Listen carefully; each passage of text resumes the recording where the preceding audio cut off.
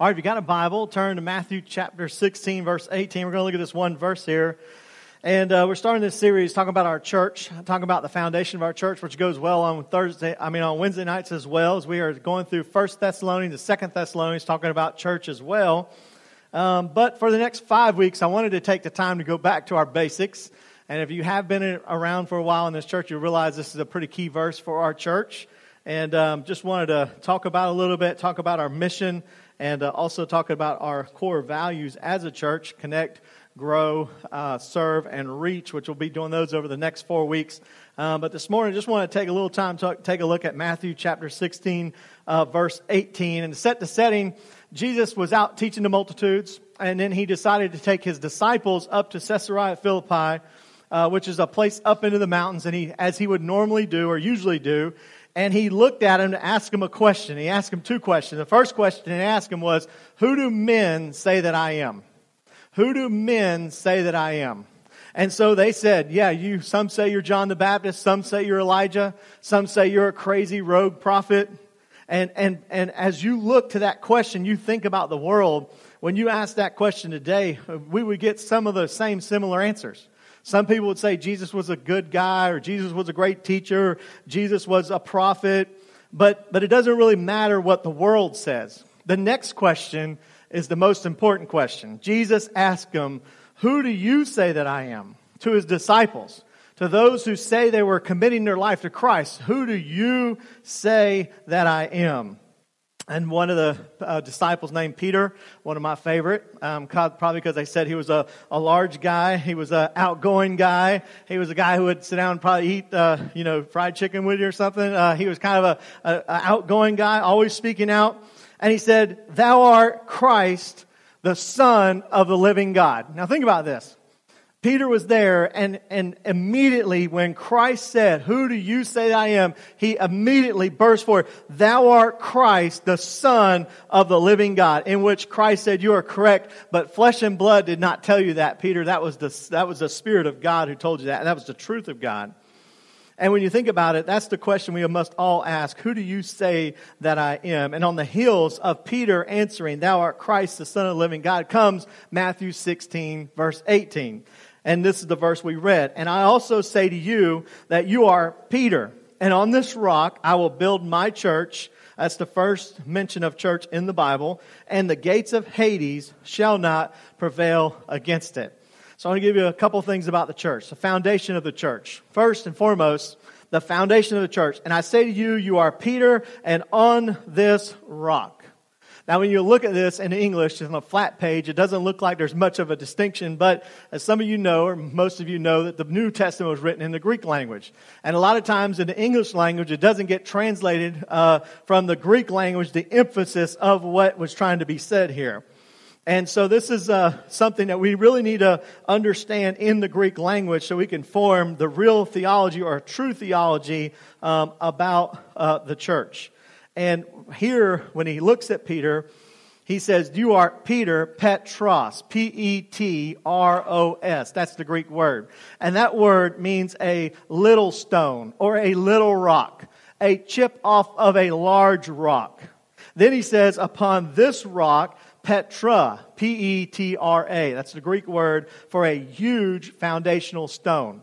Matter of fact, that's a name of a city that has a huge cliff and a huge rock. And people would look at it and say, "Look at that enormous rock," or this huge foundational piece of immovable object. And you say, "Well, what's the difference?" Well, Petra, small stone; Petra, large, huge foundational rock.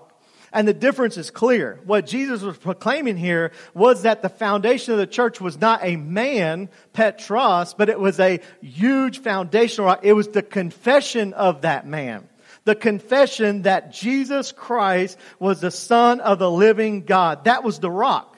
That confession of Peter, of him confessing Christ as the living God, is the foundation in which the church is laid. So when you talk about members of a church, or you talk about people who are part of a church, these are people like you and me from that point forward that has confessed Jesus Christ as the Son of the living God. And that's what Jesus is saying here, upon this confession, I will build my church. 1 Corinthians 3:11, it's all throughout the Bible. For no other foundation can anyone lay other than that which is laid, which is Jesus Christ. Acts 4:11 through 12, this is the stone which was rejected by you builders, talking about the Jewish believers at this time, which has become the chief cornerstone, nor is there salvation in any other, for there is no other name under heaven given among men by which we must be saved. 1 Peter 2:4 through 6, out of Peter's own words, he says, coming to him, talking about Jesus as a living stone, talking about Petra, rejected indeed by men, but chosen by God, and precious you also as living stones, Petros, smaller stones, stones off of a huge foundational rock. You're being built up as a spiritual house, a holy priesthood, to offer up spiritual sacrifices accepted to God through Jesus Christ. Therefore, it's also contained in Scripture, behold, I lay in Zion a chief cornerstone, elect, precious, and he who believes on him will by no means be put to shame. So as you read it and you see it, it's foundational. It's important to remember the foundation of a building is the most important part of anything. If the foundation is not correct, then the rest of the building will never be right. And for us to realize when it comes to the Scripture here today, that we realize as a church, number one, the foundation must be Jesus Christ. And you say, well, what are some foundations that people build their church upon? Well, some people build it upon a man. Some people build it upon a personality or a part of their pastor or some great preacher or teacher or orator. And the whole church focuses on one person or one man. This happened a lot earlier in the church history where when televangelists became popular, I could name several of them for you. And when they fell, a lot of believers fell with them. Not because they were believing in Jesus Christ, but because they were believing in a man. They were believing in a person. Some people believe in tradition. They believe that a church with a reputation of another church, or that if it's a convention or a Southern Baptist, or if they are Methodist or they're Presbyterian, that's the foundation of the church. Some people believe it's the offering or money. As long as it has money, it has influence, it has power. All those things are false foundations. If you build anything in the church off of any foundation other than Jesus Christ, other than the rock, it's a false foundation. And when we come to our church, and when we come to this church, we must make sure that it's founded not upon a man, but founded upon the rock, Jesus Christ. That's why we named our church Petra. Some of you were probably wondering about that. What does that really mean? That's the Greek word for the huge foundational rock. That if this church is ever going to be anything, it's going to be about Jesus Christ. That there's no man, no person, no denomination that built this church. It's Christ. He is the foundation. He is the rock. And, for us, if we look at this even in our own life, it's important to make Jesus the foundation of your life as well. In your salvation, if you are trusting in anything other than Petra, anything other than the confession of who Jesus Christ is, then you have the wrong foundation. You don't need to join a church. You don't need to be a better person. You don't need to sign a card or walk an aisle. You need to put Jesus at the center of your heart. That's what you need to do. For your life, if you build anything else other than a foundation off of Jesus Christ, then your whole life will come to a crashing end. It is Christ and Him alone. Not only that, Christ is the great foundation for your home. Think about this. If you want a great marriage, you better put your marriage upon the rock of Jesus Christ. If you want good kids, you better teach them about Jesus Christ. By the way, time flies so much, doesn't it? You look at your kids, they grow up so fast. And yet, when they're young, and for us as parents, I know you're busy and I know I'm busy, but let's be sure that we're pouring into them the truth of who Jesus Christ really is. Because when they leave, that's what they need to know. They need to know what's going to carry them through the rest of their life. And it's the foundation of Jesus Christ. And so us as parents, let's pour all that we have into them, influence them as much as we can for the rock or for Jesus Christ. He is the foundation of the church. Not only the foundation of the church, but He's the builder of the church. This is the one I really like. Jesus moves on. He says, not only am I a foundation church, but He says, upon this rock I will build. He's the divine founder, and He's the divine builder. You think about it.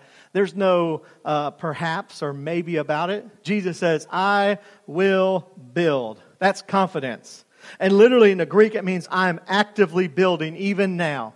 That God is always at work building His kingdom. Jesus Christ is the divine builder of the church. And for us, sometimes we miss this. Sometimes we feel like the pressure's on us to build a church. Like we got to have a good enough show, or we got to have a good enough pastor, we got to have a good enough facility, we got to have all these things, because if we want our church to grow, these are things that makes our church grow. And listen, there's nothing wrong with excellence. There's nothing wrong with wanting to do things well. But at the end of the day, it's Jesus Christ who builds the church. He's the one who calls. He's the one who carries. He's the one who brings people to the church. And most of the time we miss it because we try to build the church ourselves. And we try our best to do it, but we must really, truly believe that Jesus is the builder of the church. You don't need the latest, greatest program. You don't need a program. You don't need all these other things to grow. Some people believe the church should be built by education. The smarter the pastor is, the bigger the church is going to be. We're in trouble, by the way, if they believe that. Some people believe by fashion or coolness. The cooler the pastor is, we're in trouble again. I don't check that box either. Some of you come looking for a great rock star and you ended up with Elmer Fudd. Here I am, all right? That's the way it is. But I know, and you know, that it doesn't matter how you build a crowd. Anyone can build a crowd. You can have a show, you can have great things, and it could get a lot of people here. But if it's not Christ who's building the church, what good is it? He is the foundation and He is the builder. He is the one who's calling people to our church. That's why at our church, we don't like gimmicks. We don't like you to sign a card, or we don't like you to sign up for this or press you into this or ask you to do this, because we believe it's Christ who builds the church. And let me tell you, when God calls you somewhere, He calls you there, period. It doesn't matter what it's like. When He calls you, it's not a crowd, it's a church. You know that it is God who's called you, and He's building the church. And I believe God has called many of us together, and I believe He can call you to any church He wants to. He is the divine founder, and He's the divine builder, and He is also the divine owner of the church. You say, what gives Jesus the right to make the calls? Here it is. Look at verse 18. I will build my church. But then He also says, my church. It's possessive. The reason why He gets to call the shots is because He paid the price for the church. Jesus owns the church because He purchased it with His blood. He purchased it with His payment that He put on the cross. He paid for it, not with money and not with good techniques and not with a good show, but He paid for it when He went to the cross of Calvary. When we come to church, we realize that the payment that was paid for you and for me through Jesus Christ, when He gave Himself, He purchased the church with His own blood. Ephesians 5:25 says, husbands, love your wives, just as Christ also loved the church and gave Himself for her. He owns the church. He's the owner of the church. He owns it because He was the only one who paid the price for it, and no one else could shed His blood for it. And Jesus laid down His life, and it is His church. It is His church to rule, to own, and to direct, because He is the foundation, He's the builder, and He's the owner. And listen, that's why when you come to church, that's why you're going to hear about the cross. We like to talk about the cross. We like to talk about the sacrifice that Jesus made. And you know why? One reason is because when we think about what we sacrifice, it pales in comparison to what Jesus Christ sacrificed for the church. Listen, you might say, well, I got to get up earlier, or I got to come twice on Sunday morning, or I got to go on Wednesday nights. Listen, all that is nothing compared to the sacrifice that Jesus Christ made for the church. Listen, Dr. Lindsay at First Baptist Church Jacksonville used to say that it is your reasonable service to serve the Lord. You know why it's reasonable? Because he said anything that you do pales in comparison to the sacrifice that Jesus Christ made for you. And then when we start thinking about how much we sacrifice, we need to start thinking about how much Christ sacrificed for the church and how much He gave for the church, and He gave it all for the church. And we look to what He has given, and we realize He is the builder, He is the sustainer, He's the owner. How can we go against that? How can we tell Him we're not going to be called, we're not going to serve, we're not going to read our Bible, we're not going to pray, we're not going to do what He calls us to do? He is the foundation, He is the builder, He's the owner, and He's the sustainer. Look what it says in the last part of that verse. He says, and the gates of Hades shall not prevail against it. He's closing out his verse. He says, yeah, even the gates of Hades. Today, it would be a word we'd use for hell. Hades was known at that time as the abode of the dead. It was a place where all those who rejected God and opposed God was gathered. Hades was not a good place. It was full of haters and murderers and blasphemers and all the people who opposed God. And he was saying, listen, no one in Hades was a fan of God. They all opposed him. They all stood against it. But guess what? Not even all them and even the devil himself could stop the work of the church, because it is Christ who sustains the church. I will build my church, he says. And not even the gates of Hades shall prevail against it. You think about all the things that you have to face and all the things you go against, we can have confidence that they will not prevail. They will not overcome. That we are part of a kingdom and a part of a church that is victorious because of what Christ has done. And not even the devil, the death, or hell itself will prevail against the church. Man, that's good news. That is really good news for us. And you think about over 2,000 years, the church has had problems and it's wandered. But listen, there's still a group of people who believe in Jesus Christ and a true church that marches across this world and still serves God and still believes in the message of Jesus Christ and still are sold out for His name. And you think about it, He is the sustainer of the church. I just think about even our church. Guys, many of you know that for me, I wouldn't grow up being a pastor. I graduated with a business degree from school, and I came back and started a business. I went to First Baptist Church in Jacksonville, and that's where I met Erin, my wife, almost 22 years ago, or 21 years ago, since we've been married. I think we met almost 22 years ago. And from the first day, took her a couple months chasing after me, but finally I gave in and said that I would go on a date with her, at least to humor her, just to, let her feel like she could be cool. But anyhow, she won my heart. That's a joke, by the way. Anybody who sees my wife knows that I'm married up, and it's a sorry man who can't, by the way. But anyhow, God put us together, and we got married, and we had a child, and we were serving at First Baptist Church in Jacksonville. I was serving wherever I could serve and do whatever I could serve. And worked our way up to where I was a Sunday school teacher and just teaching God's Word, and everything was doing fine. And then God called me into the ministry. I was like, why would you call me into the ministry now? Like, I'm married, we built our house, we have a child. So I got busy teaching, got busy going to seminary, trying to figure out what I could do or what I could learn, and got a master's degree from Liberty University, being through seminary. And when I got done with a master's degree, I had a chance to go to the Southern Baptist Convention, which we are part of the Southern Baptist Convention as well. And they said, well, we could put you around and do some supply pulpit preaching and stuff. And so went to one church, started preaching there, preached a couple times, and then soon they called me and said, well, we're going to shut down our church. We don't need you anymore. And I thought, wow, pretty impressive to shut down a church after just a couple sermons. That's really impressive. I was really knocking it out of the park, And just wondering how God's had His call in my life, and just going through that process, saying, God, I know you got a plan. And then a couple of months later, after going through the Southern Baptist Convention, they have a workshop where you can go through there and take some assessment tests. They said, well, you ever thought about being a church planter? And I thought, what in the world's a church planter? You know what I mean? Like, what do you do, planting churches out there? I didn't have any clue what it was. But I studied it, looked at it, went through their assessment. They said, well, would you consider planting a church in St. Johns County? I was like, wow, that's exactly where I live, St. Johns County. That's where I grew up. I said, I know St. Johns County. I said, well, why don't you see if you can get something going there. So we met at the country club for just a quick Easter outreach thing. A couple people came. We said, well, let's come back. Let's do a Bible study. So we moved over from there to St. John's Golf and Country Club. At that time, they had a clubhouse there. And so we started meeting there in the mornings. We had several people who come there.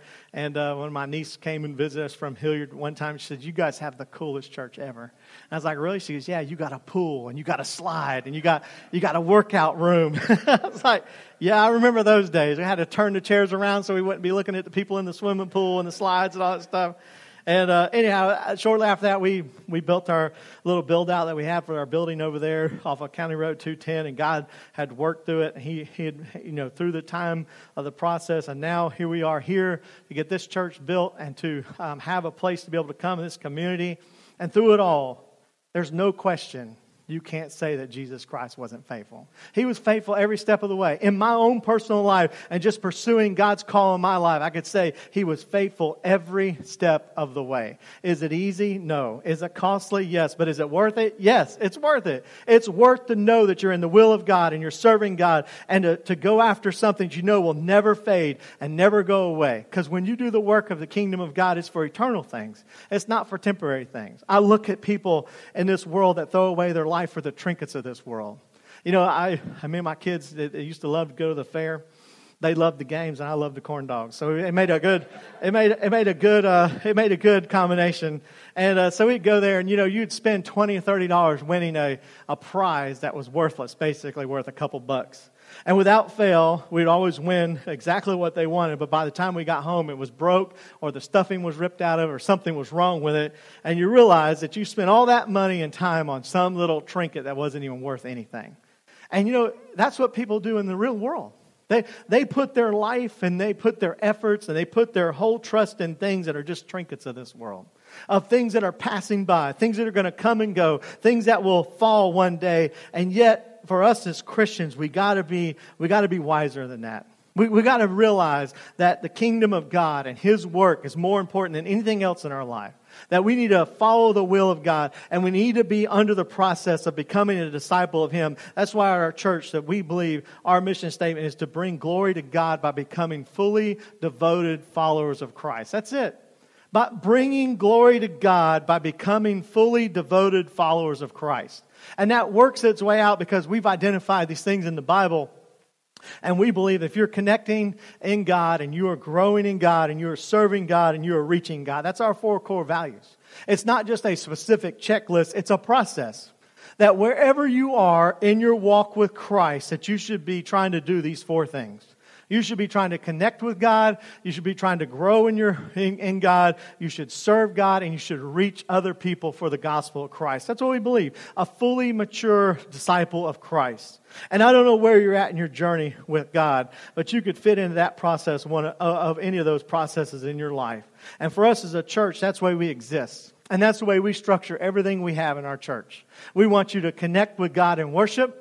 That's why we come to worship every Sunday. That's why we offer worship on Wednesday nights, because we want you to come and bring value to the name of God by putting Him first in your life. It focuses us back on God. You go out into the world and you get off base and you get out of line. You come back to church and say, yes, it's about Christ. It's about Him. It's about God. And you recenter your life. You connect with God again in worship. And we also come and grow in God's Word. Every time you come to hear a scripture or a sermon, you're going to hear from the Bible. Every time we teach our kids or we teach the youth, it comes from the Bible. We have no other curriculum other than God's Word. That is what we want to teach. That is where we believe that you grow as a Christian, and we want you to serve. Every person has been given a gift. God says you get one gift. At least one. Some got more than one, but everyone has at least one gift. And in your life, you are to find out what that gift is, and you are to use it for the kingdom of God, because one day He says we're just a steward of it.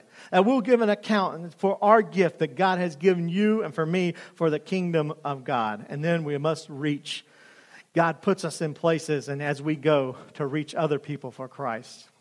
I was mentioning this in the early service, and it's so true in my neighborhood. Directly across the street from me, her husband passed away this year. He was in his early 60s. My neighbor right beside me, her husband passed away, and he was in his late 50s. And just now this week, the lady directly diagonal from me, her husband just passed away from COVID, and he's in his early 60s as well. 3 people right there in my neighborhood.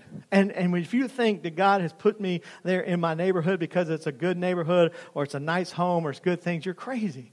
God put me in that neighborhood to minister, to reach out as I'm going, even in my own neighborhood. I know it's hard. I know it's tough because sometimes you're out in the yard and they come over and you're like, oh no, I just got to get this done and get back inside because I got to get ready for work tomorrow. And sometimes it might cost you a little time and cost you a little effort, just like at work. God has put people in your work for you to share Christ with. Not just to get to know them or be friends with them, but for the purpose of reaching them with the gospel of Jesus Christ. For to be able to tell them about what Christ has done for them. God has put you in certain families to do that. Certain neighborhoods, certain jobs. And the scripture and the command literally is as you are going. As you live your life, you are to stay on mission, making disciples for Christ. That's what reach is. And so we believe as a church that we want you to be connected. We want you growing. We want you serving. We want you reaching. If you do that, you become more like Christ every single day. And listen, when we come together and we become more and more like Christ, and I could give you testimony after testimony of people who has followed that process and been a part of that process and how God has changed their life and has made them to be more like Jesus Christ every year of their life. That's the goal you should want for your life. That's the goal we have for this church. And when it all begins when we put Christ first in our life. Said this before, when you put on a shirt, if you miss the first button, the rest of the buttons never line up right. If you get the first button right, guess what happens? All the other buttons line up right.